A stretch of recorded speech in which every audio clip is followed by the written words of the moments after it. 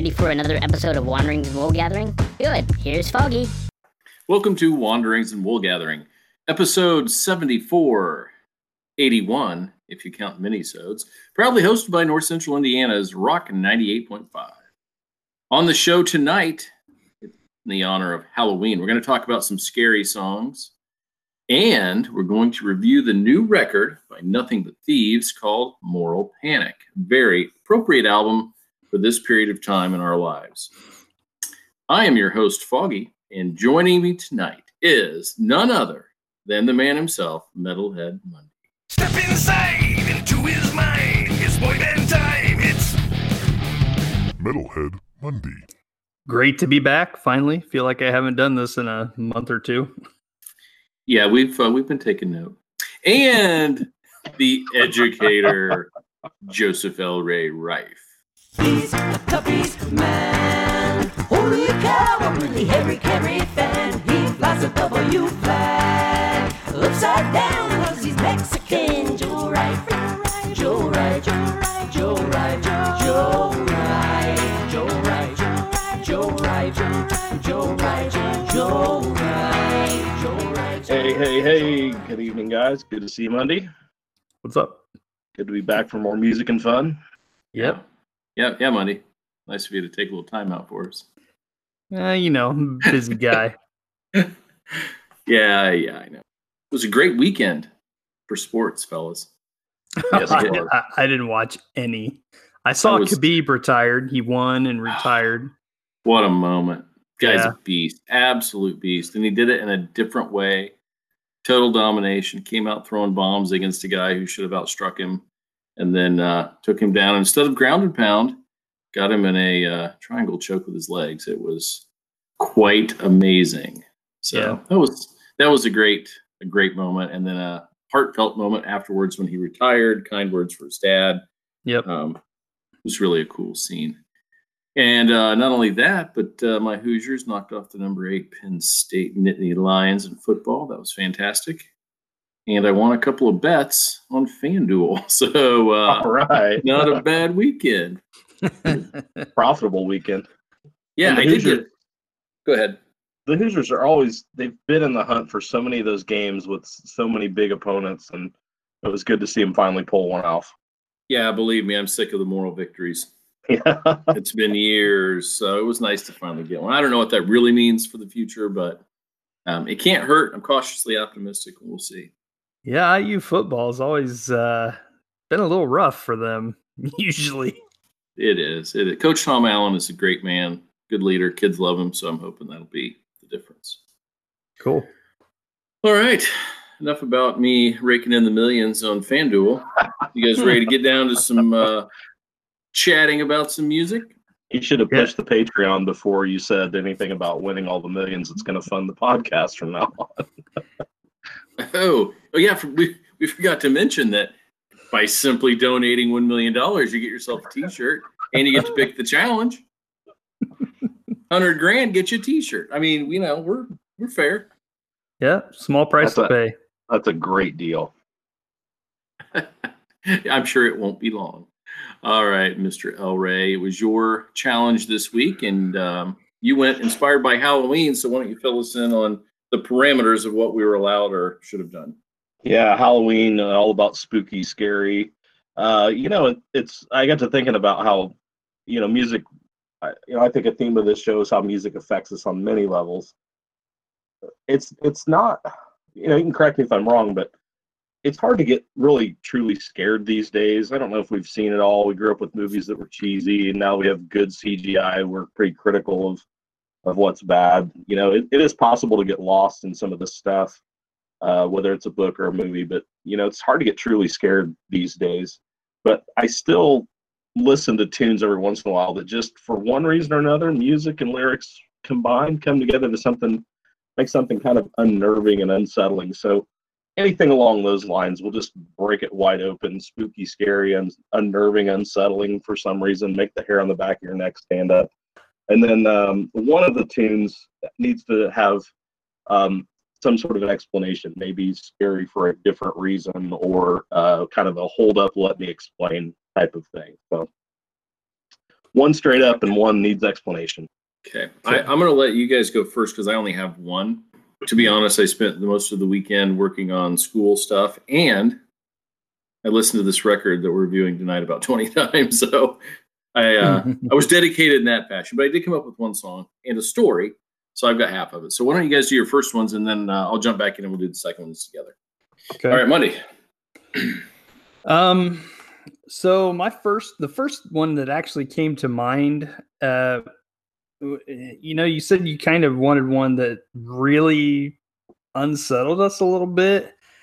The first track that came to mind is actually not a song per se. It's kind of I don't know, on Life of Agony's first album, it kind of follows the story. Every once in a while, there are little, I guess you call them skits or interludes or something, but they're days of the week. And the last track on the album is called Friday. And it's basically this kid comes home and his mom's yelling at his dad, and they're, just yelling back and forth, and typical, like, kind of, abusive relationship. They're just screaming at each other, and he just walks in and walks through that, kind of walks into his room. And the audio is perfect. Like, you hear him closing the door and you can still hear them kind of muffled then. And it kind of ends with, he's in the bathroom and he actually, like, he slits his wrists, and you hear him, like, his breathing changes, and you hear the drops hitting the floor. And then the mom comes in and finds him and is freaking out. And it's pretty intense. And it's like, the first time I heard that, that came out in like 1993. So I was like 16 or so. So the first time I heard that, it really kind of freaked me out. So it's kind of always stuck with me. Nice choice. Good. I'm trying to remember. What's interesting is last Halloween we did a Life of Agony record. Yes. Yeah. So it's kind of cool connection. One of the songs I think of that came to mind, I had to go back because I was pretty sure I talked about it on that episode, because we did like Halloween songs, and I did, so I'm glad I checked. Excellent.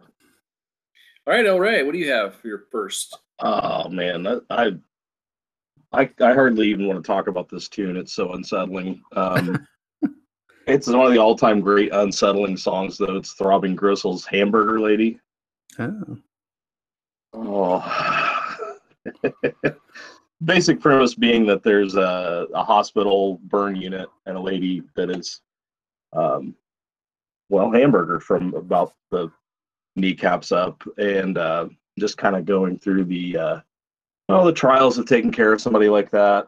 At one point, one of the orderlies, one of the nurses, goes in to take care of her, and kind of throws up all over the carpet, and because she saw somebody eating chili mac at the desk.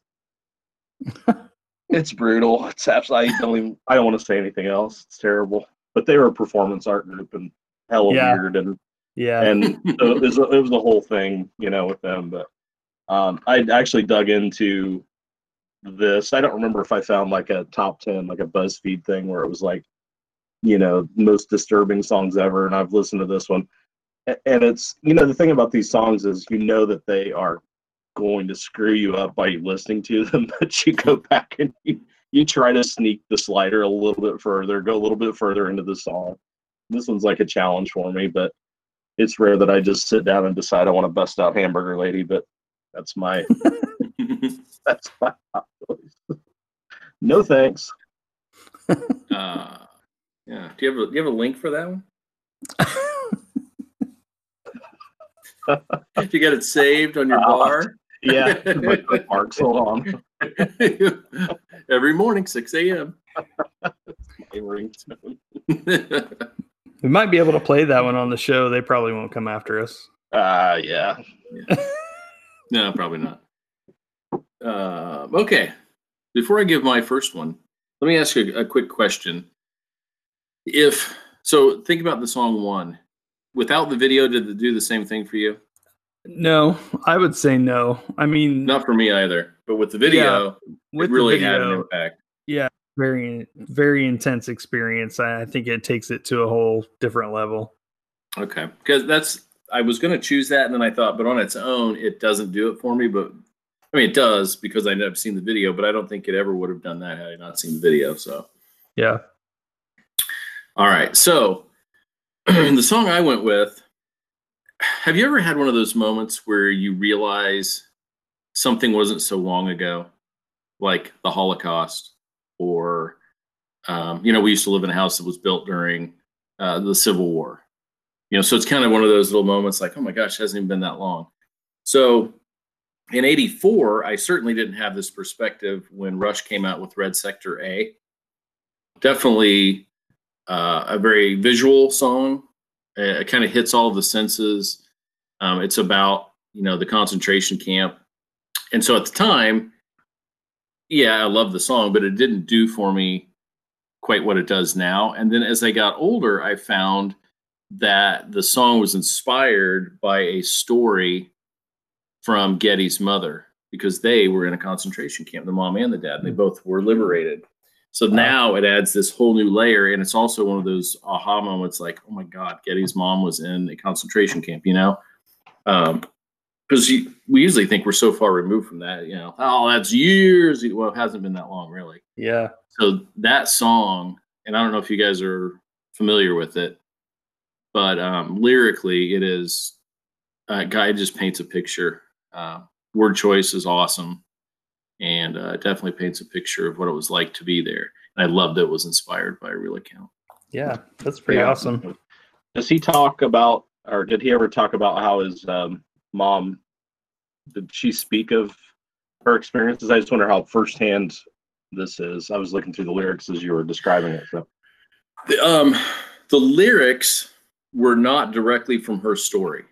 I mean, her account is in there, but it's not based on like a firsthand account because the lyrics were written by Neil, separate from the story. So it does paint the picture, and it is kind of loosely based on it, but it's not specific words from her. Yeah, I just wondered if she spoke a lot about it, because it's interesting how many Holocaust survivors. There are quite a few still around. They were pretty young at this point, so their memories are going to be. But they did a pretty good job of preserving the memories of those who were there, and a lot of good stories. I don't know if I'd say that group of people felt free to talk about their experiences. Yeah, but we certainly have a lot of good information out there about what they went through, and photo documentation and horrible stuff. So, yeah, it's insane when people act like it did not happen. Mm-hmm. I don't even know how you can deny that, but can't even believe that. Yeah. Mm-hmm.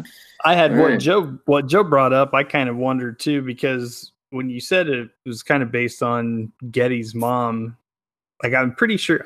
I mean, does he? I really don't know how much of the lyrics he writes. I know Neil does pretty much all of it, but I don't know if maybe that was one that Getty took over or at least contributed to. After Neil came in on the second record, I think he wrote all but one song. Wow. Lyrically, maybe. Yeah. But he brought it, and then the odd thing is him being such a great drummer, he didn't have much say in writing of the music. The other two wrote it, and they kind of put them all together. They just had a great working relationship. And yeah. Cool. So, yep. All right, Monday, we got. Okay, I know that I've talked about this song before, but I'm pretty sure.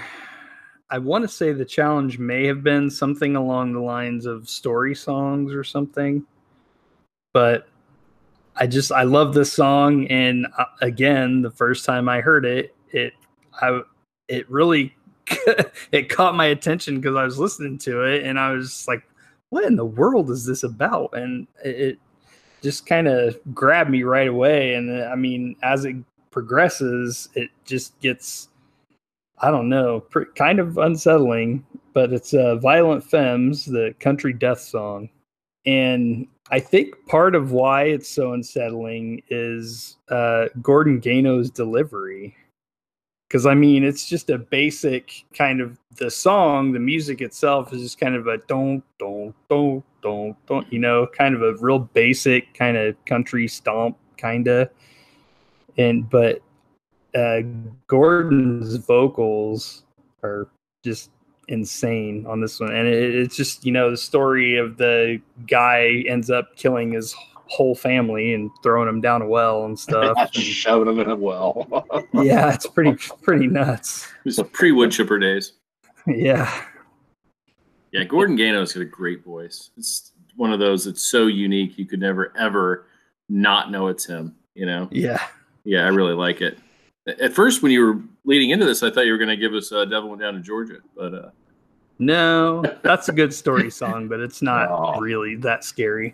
Scared shitless on that. I would say that's more hairy than it is scary. There's a couple of close calls, but yeah, that kid could play, man. Let me tell you. Yeah. There's a Drive-By Trucker song where he the guy that in the song, the protagonist, gets his farm foreclosed on, and when the bank guy comes out, he kills him and buries him in a sinkhole. Nice. Must be a country song trope to go put somebody in it. Only if you mention a pickup and a porch and some beer. Oh, they didn't do any of that stuff. Oh man. All right, Joe, you ready? Yeah, now that I'm thinking, I don't know if I'm going to change my mind on my second one or not. I think I'll go with my original choice because I brought up the Truckers. There's another Truckers song. This one will be more of a conversation starter. Back in the 90s, late 90s, DC Talk covered a song by Larry Norman called "I Wish We'd All Been Ready," which was part of the Rapture. The Rapture. What would you call that? I almost want to say Rapture porn, where everything was like, you're going to get left behind, and it was a big scare thing. Yes. And DC Talk covered this song, and they're speaking of delivery. I was bad, and the song was scary because it was about being left on Earth after the rapture came through, and the lyrics are pretty pointed. And of course, you know, you thought as a 16-year-old that they were talking directly at you because you had stood next to somebody who was smoking a cigarette or something like that. So, you know, it's like pure evil. a real Oh, a real trick of the mind. So it makes me a little nervous when I hear it. What's the name of the song? I Wish We'd All Been Ready. I Wish We'd All Been Ready. Okay. Uh-huh. Oh, wow. Yeah. That sounds like Catholic guilt in a non-Catholic world. There's my no rapture in God. Catholic world. Yes. Yeah. The guilt is heavy on this one. Because you don't know the day or time. No. And wow. I bet that would be terrifying for kids, like little kids. Oh yeah. And I grew up on that, you know, like I went to a Baptist church when I was a kid, and I mean, they are pound for pound, Catholic guilt and Baptist guilt's right there, man. You know, it's heavy stuff. So, and Catholic guilt is wrapped in a sweet package. It just sounds like good common sense, but it slips right under that and gnaws at you. Yeah. Oh, that's funny. We had. I remember being a kid and seeing, like, you know, like the lights in the sky, like from a city. That, you know, you're driving down the highway and you could see a city from 15 miles away. It kind of reflects in the night sky. You know, everything to me when I was a kid was some sign of the imminent rapture that was going to happen at any point. I thought, I'm never going to drive a car. I'm never going to kiss a girl. I'm never going to, you know, be on a podcast. What's a podcast? It's 1989, you know, but just scared the living daylights out of me. You're never going to stand next to somebody smoking. I just want to stand next to somebody smoking because I never held the cigarette. I always went home smelling like smoke because somebody next to me was smoking. Secondhand non-rapture. Oh, you're gonna get us not raptured. Put that thing out. Hey, anybody have a quick couple of songs they thought about, maybe just didn't pull out tonight? Yeah, I had another one that I was thinking about, but this one didn't really. It's not really disturbing. I don't really find it disturbing at all, but it's kind of, anytime I think of like a horror movie soundtrack, this song is always at the top of the list. On the So on the 598 EP, Garage Days Revisited, Metallica, it's all covers, but they busted out a cover from the band Holocaust called The Small Hours. And it's just it starts out with this kind of spooky sounding guitar riff, and it just kind of, the groove is kind of low and slow, and it's just the lyrics are, I mean, it's pretty creepy sounding song, but it just always sounded like it would fit real well on a horror movie soundtrack. Cool. Joe? You and I texted back and forth a little bit in our show thread about some of the Eminem catalog, which is a little bit unsettling to me. But a tune that's really kind of unsettling to me because of my proximity to kids in school is Jeremy by Pearl Jam. And it's really digging into his world, and there's no resolution to the song.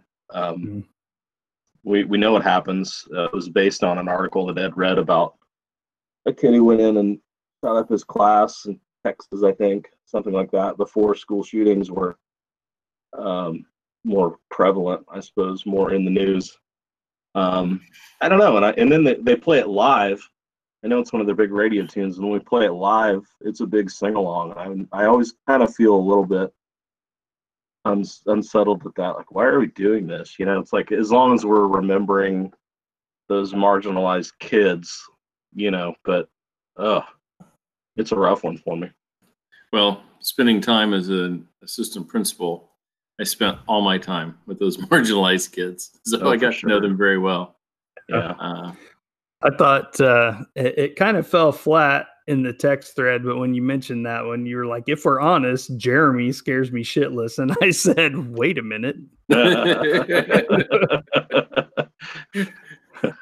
Yeah, to be honest, Jeremy, you scare all of us. Yeah. I think I put the song title in quotes, and I thought it was funny that I should refer to everybody in the text thread now. Steve, quotation mark, that is your real name. Oh, no, that's a good choice. Anything that's real always has that hint of, eerie feeling to it, because it can happen anywhere at any time, and it does happen. And all of this scariness and unsettling stuff leads us brilliantly into our album review this week, because this album,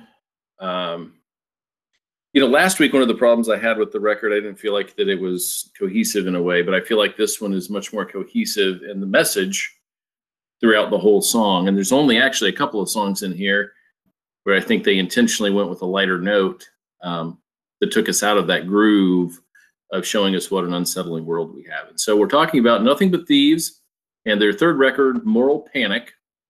They did have an EP in between there, but this is the third actual album. Should we get started with songs? You guys want to give a brief overview of thoughts or on theme or anything?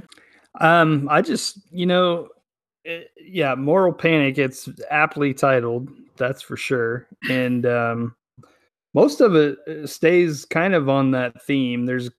Feel like there's a couple of like sort of pseudo love songs, but other than that, it kind of stays on that Moral Panic, thought process.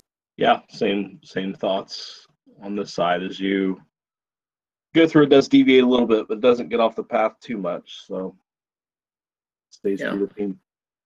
I think one thing I really enjoy about this record is it does, I think, expand their sound compared to their last records. Not that they were stagnant in the first two, but I think they definitely ventured a little away from their normal performance. They added a lot more synth in this one. They changed tempo a lot more. There was a lot more hard. They're really known, if you look at probably at like YouTube views and things, there are a couple of songs where Connor Mason just explodes vocally. Lover, Please Stay, and If I Get High Enough. And if you ever listen to those songs, I mean, he just blows it out of the water. This album, I think, focuses more on the music and uses his voice differently. It doesn't rely on him just killing it with these huge notes all the time. he gets to sing fast and hard and soft, and he's kind of all over, and he gets to use the whole range of his voice, and I really like that. Yeah, a lot of falsetto for sure. Mm-hmm. Well, let's jump in. Let's go to the first track. And when I heard this, I was taken back because this is totally new for me. Unperson, reference to 1984. Cool song. What'd you guys think? It's an amazing opener. I'm not familiar with their catalog, so I know nothing about this band. And this one kind of kicked me in the teeth and woke me up. It's a great opener, very energetic. The beat and the music are super solid. It's got there's a few songs on here. You said they're using more synth on this one. I think that lends a bit of an industrial feel to a few of the songs on here. So, and this was definitely one of those. I agree. Joe? Yeah, when I'm listening to music like this, a track like this is nice. I like that kind of pulsing, programmed, kind of almost like this whole album has bits of disco feel to it and a little bit shading towards industrial, kind of a heavy disco beat type of thing. And like Bunny said, I don't have anything to compare to in my knowledge base of the band, so synth is synth, and I don't know that it's new, but it's all right. Now I will say that I like the band when they are a little bit more, when they get away from this heavier sound. So some of the tracks that weren't exactly like this appealed to me a little bit better, a little bit more. But yeah, the 1984, it's basically just a 4-minute pop song rewrite of that reference wise to the novel. So heavy references. Yeah, for sure. Also did a few links to some of the other songs that are lighter, Joe, so you can check those out. And there was one line in here I thought was so cool because it talks about, you're losing yourself to technology, to the state, or so to speak. But he says, now my computer gets sad without me. It's scary. Yeah. That was pretty clever. And he doesn't, you always look at the lead singer like, oh, he's writing the music. He doesn't write the lyrics on almost every song. It's the lead guitarist who does. And I think he's really talented. And he probably gets a lot less accolades than he deserves because I'm sure Connor gets most of it as the front man.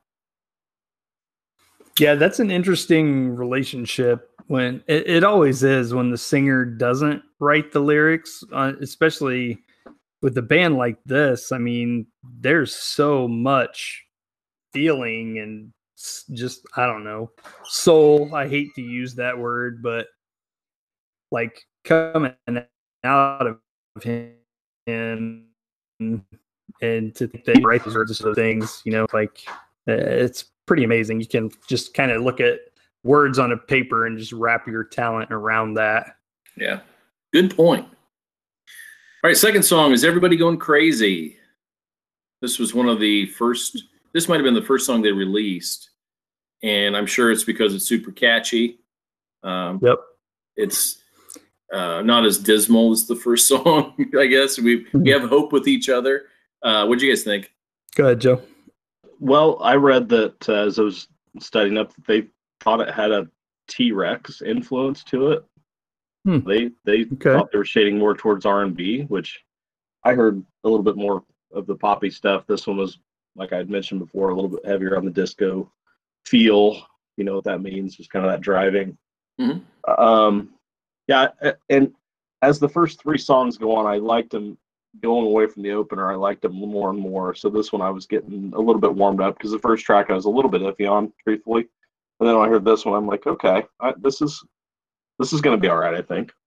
Yeah, I love the beginning of the song. It kind of does the weird, offbeat and just kind of like it's almost, Nine Inch Nails has done that several times. They kind of, you have comes in on a weird beat and some weird noise and just kind of click and clack and clang. And then boom, you hit the beat and you're off running.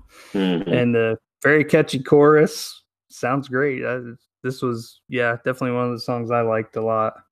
Yeah, they can write a hook for sure. Yeah. Catchy is all over. So. Yeah, and they had a lot of like pre-chorus and then chorus, repeated over and over. And they were different too. It wasn't like they just kind of flowed into each other. They all had like a different tempo or rhythm, which I thought was pretty interesting in most of these songs. And again, I liked it because there was hope in this one. We don't want every song to be about, oh God, life sucks, because Moral Panic's coming up next. And it's about climate change and the destruction of the planet. But this one too has lots of tempo changes, and it's got vocal changes throughout. He's soft, he's hard, and I thought they did that effectively. Jeremy? Yeah, this one, there's a really cool change like around the minute 30 mark, maybe a few seconds before that, but it's but this gets into, this was actually one of my issues with this album. As you go through it, a lot of the songs have several tempo changes, which is fine. I'm cool with that. I have no problem with that. But it starts to feel a little formulaic because a lot of the songs, they start out kind of low and slow and kind of moody, and then bam, it takes off and explodes. But if you do that over and over and over and over, you kind of, you lose the impact of that. That makes sense. I think that's a fair assessment. Yeah. Joe, what'd you think? I think that a song like this, it's easy to get heavy-handed, and I think that they brought the topic up and spoke on it well. I don't feel like, the problem is if you step over the line too much, people automatically go with the idea that you're getting it shoved down your throat. And this song was approachable in other ways. So even if you didn't want to listen about climate change and hear the message of it, the music is still really good. So go with that. I thought they did a good job speaking on a topic that honestly probably needs a few more songs written about it. Yeah, I didn't feel like it was heavy-handed at all. It's good when you can make any kind of message more digestible, and I think they achieved that here. Mm-hmm. And I think, now that I think about it, you would expect a topic like this, even though it's important for everybody. Couldn't you see it coming out of like a string band or like a guy with an acoustic guitar? So it's a little bit unexpected. Not to say again that it's not important or something that we should panic about, but it's kind of out of the genre. I think. I don't know. What do you think about that? Am I off base there?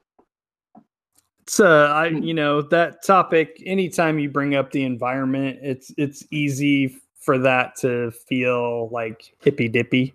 Mm-hmm. There we go. I get what you're saying there. Yeah. But I think we've moved past that.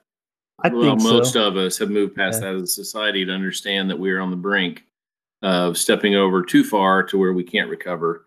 So it isn't just people sitting around, on the lawn, getting high, complaining about the environment, Yeah. So all of those things are all good. So. not that there's anything wrong with that, but it's still that vision of the 60s, and that's not where we are anymore. And boy, if the climate was like it was in the 60s, imagine what they would have done. Right. Well, I mean, maybe it's a sign that the audience has expanded and people are listening more to this, those kids of those parents in the 60s have grown up and they're making their own music. So. Yeah, that's a good point. All right, that brings us to the most hilarious song on the record, the real love song that's not really a love song, and it actually could be quite, well, I'll let you guys talk about it first, but real love song, what do you guys think? I really like the music. Oh, I love the music, yeah. It's very cool. The music is awesome. I am not a huge fan of self-referential songs, like when the song is talking about the song, like this is, I don't know, it just always feels cheesy to me. Like I get what he's trying to say, but it just keeps going, like, and they do it in every verse, and it's just like, okay, you're cute, I get it. You're cute. But the song's really not cute. No, it's terrible. Yeah. I meant by cute, I meant clever. Okay, there we go. Yeah. Joe, what'd you think? Well, it's so melodramatic. This is a dark song, real dark. Feral tear your skin off to the bone dark. I'll drink myself to death dark. I mean, yeah. And he references Nick Cave. I honestly, just go back to our challenge, there could have been some Nick Cave and, you know, maybe even some birthday party songs. Probably before Nick Cave in our challenge tonight. But yeah, he's a good one to reference when you're a little bit sad. Yeah, I think this song was actually supposed to be like tongue-in-cheek joke. I think I read that from the John, the guitarist who wrote the songs. So I think there was like almost a joke involved with it. So that makes me feel better about they didn't really have these feelings. You know what I mean? Yeah. Like you think teen angst, 16-year-old girl sitting in a room writing this, you know. But man, she can really write some music. Yeah. Then that brings, so the next song for me was probably my second favorite song on the record. And I loved, when you talk about the build, I think this one does the build the best because it starts off so soft and it has a groovy beat and it just picks up and gets heavy and angry. And I think it, again, like the other songs, has a good point. I think this was another one that's cleverly written. Yeah. What do you guys think? Phobia. This was one where I was trying to look it up real quick, but I'm not gonna get it that quick. I liked everything about this song except for the first verse. Really? Yeah, and I was trying to look up the lyrics because I forgot them already, but I don't remember what it was. There was something in the first. You guys talk about it. I'm gonna look it up. Not afraid of the noise when there's no one home. The dark in the halls. Oh, that's a different song. Sorry. Yeah, this is the one where he doesn't like the internet. Yes. And the 5-star hotel. But like it was the repetitiveness of it. Like he says that like 3 or 5 times in the first verse. I'm like, okay, man, really? Yeah, like you couldn't have said something else, right? But he says, "I love the night, but not the stars. The fame suckers in their block-long cars. I fucking hate the internet. 5-star hotel, and I don't feel well." Oh, and then he says it again. I fucking hate the internet. He says it like 3 or 4 times. Yeah. And like by the last time, I'm like, really? But I like the rest of the song. Well, he says it twice, Jeremy. It felt like more. Then that's never a good sign. It's in every verse. So, I mean, I can see how the repetition got to you after a few verses of, yes. You know, hey, in his defense, he said, "I'm shutting down the internet" in one of them. Yeah. Totally different. Well, he made me want to shut down my internet. So. Okay. No, fair enough. Bad. Fair enough. Joe, do you like it? I like there's a really cool staccato guitar part in it that I thought was pretty cool. So musically, I really dug that. So, but I would like to point out that we're 2 songs removed now from Moral Panic, and we're bitching about the internet and wanting to unplug it. So, I mean, you know, typical millennial bullshit. That's just the way it goes, I guess. Well, you know, this feels like the end. Oh, hey, that's our next song. Oh, hey. Segue. Right in the middle of the album. Yes, I liked This Feels Like the End. And this one seems like, when we talk about the theme of the record, this one has the line, "At what point do we say no? We are people. Surely we're better than this." Makes me think of our election cycle right now. It makes us think of, just like this, we should be shutting down the internet for a few days and just being real and all that kind of stuff, you know? Yeah, this one, I mean, it just feels like he's talking about like social media and touching on like just general info overexposure, you know, like everything's always on and in your face and what's real and what's not and all of that kind of stuff. Like the message I really liked, and the lyrics were pretty good, but this one, the song fell a little flat for me. Like it's okay, but it didn't light me up or anything. Yeah, same. I felt like it was ambiguous enough in parts that you could apply the situation or the story that you see happening to the song. So. Yeah. Yeah. Which I think sometimes that's the mark of a good song too, because then everybody can meet it where they are. which is cool. And he may have meant something totally different, but that's where I went. Yeah. Surely we're better than this. I mean, I don't know how many times I've said we're in the United States. We can't come up with two better people, But anywho, that brings us to Free If We Want It. And I thought he had didn't beautiful. want this one so much. You didn't like it? These two, like, Feels Like the End and Free If We Want It. They're both just kind of, middle of the road. So nothing special for me. Just kind of okay. I thought he had beautiful falsetto in this one. Yeah. There were some tunes that the voice was the standout for me. This was one of them. Yeah, I did like there were a couple lines that said, "I'm not a saint. I've got no faith to lose, only to gain. At least I can dream." Where he's kind of a little defeated, but I can dream. All right, Impossible. Monday, go. It's gonna pick back up, right? Actually, yeah, I really like this song. It's the lyrics, it's kind of a heartfelt, accurate description of love. I mean, it's kind of, the highs and lows and everything you feel around that, good and bad. And the song, I like the song a lot better when like the jam kicks in, but this just goes back to what I was saying about the formula.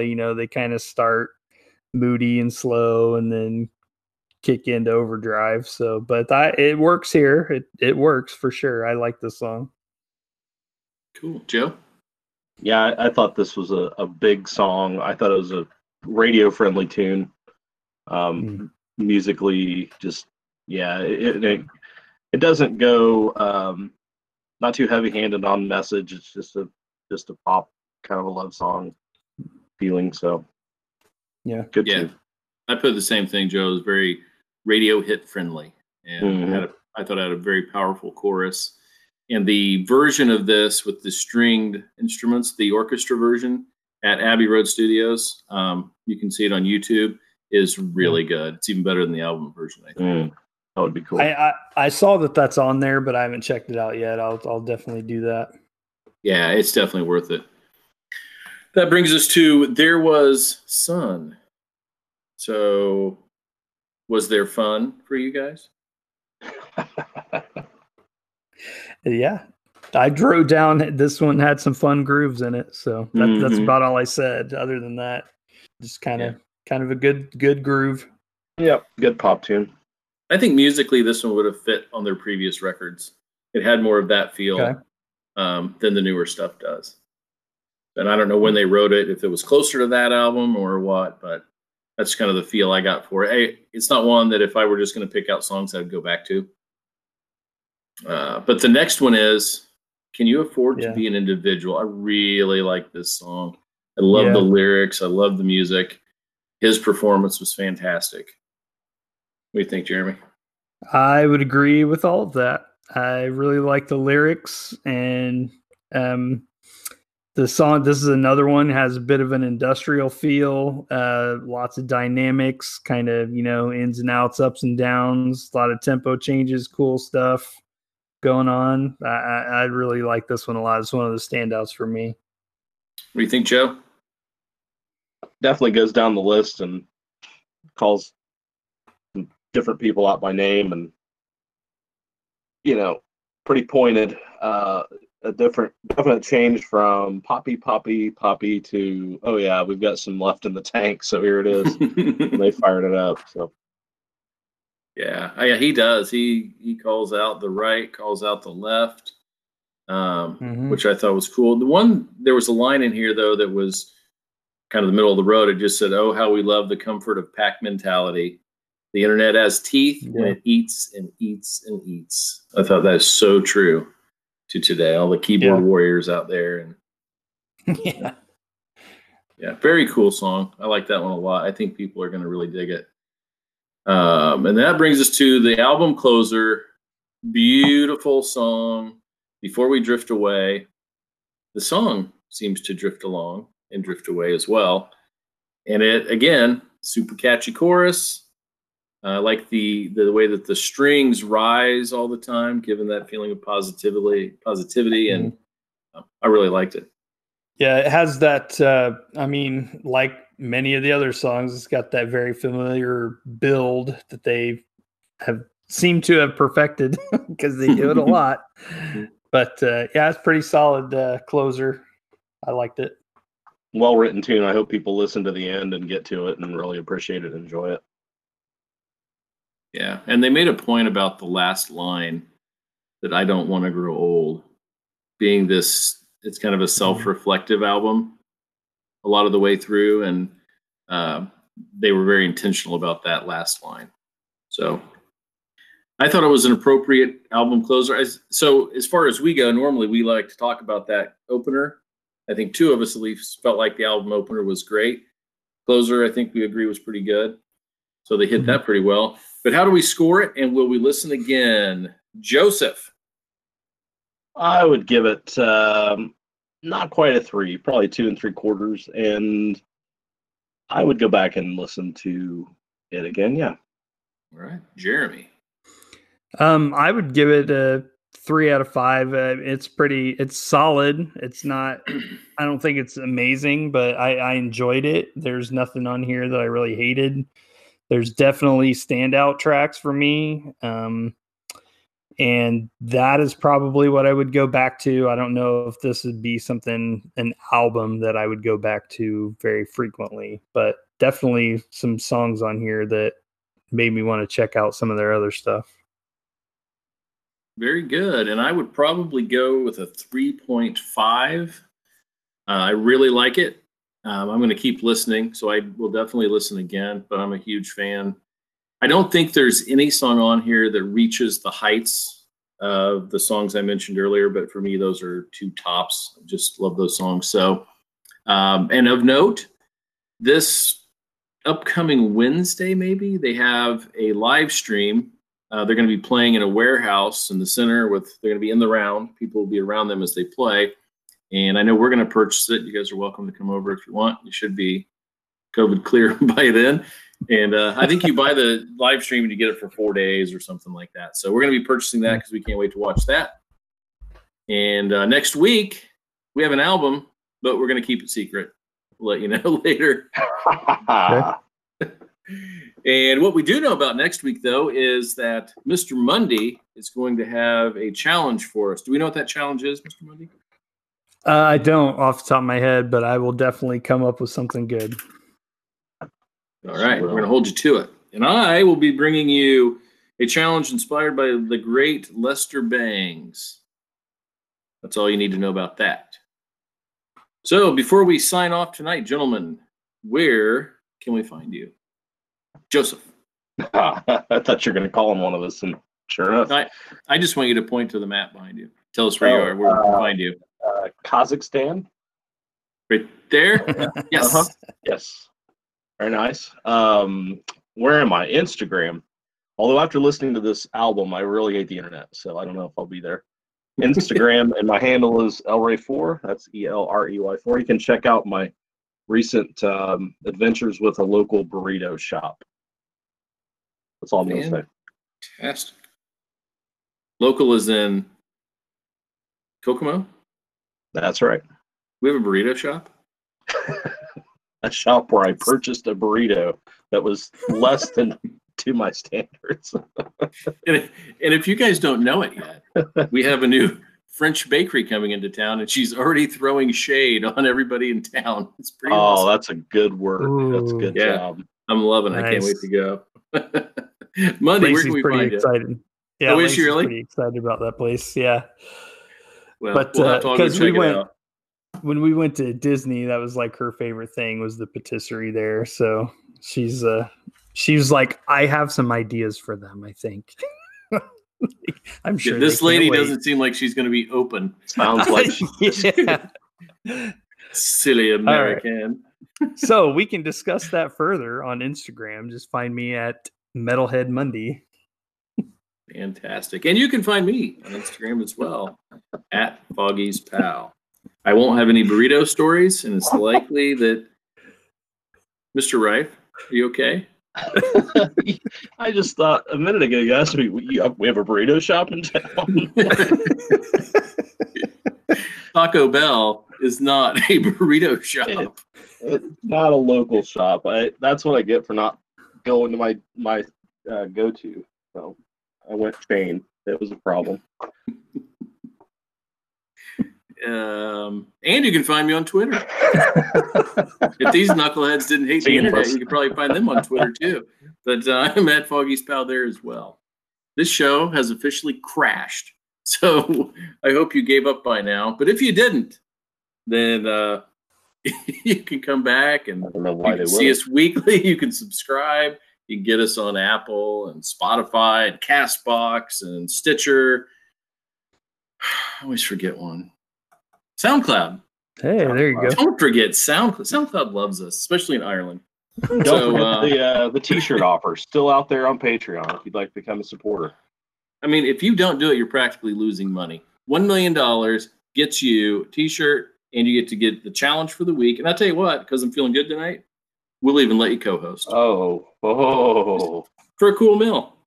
Yeah. And 100 G's gets you a T-shirt signed by Metalhead Monday.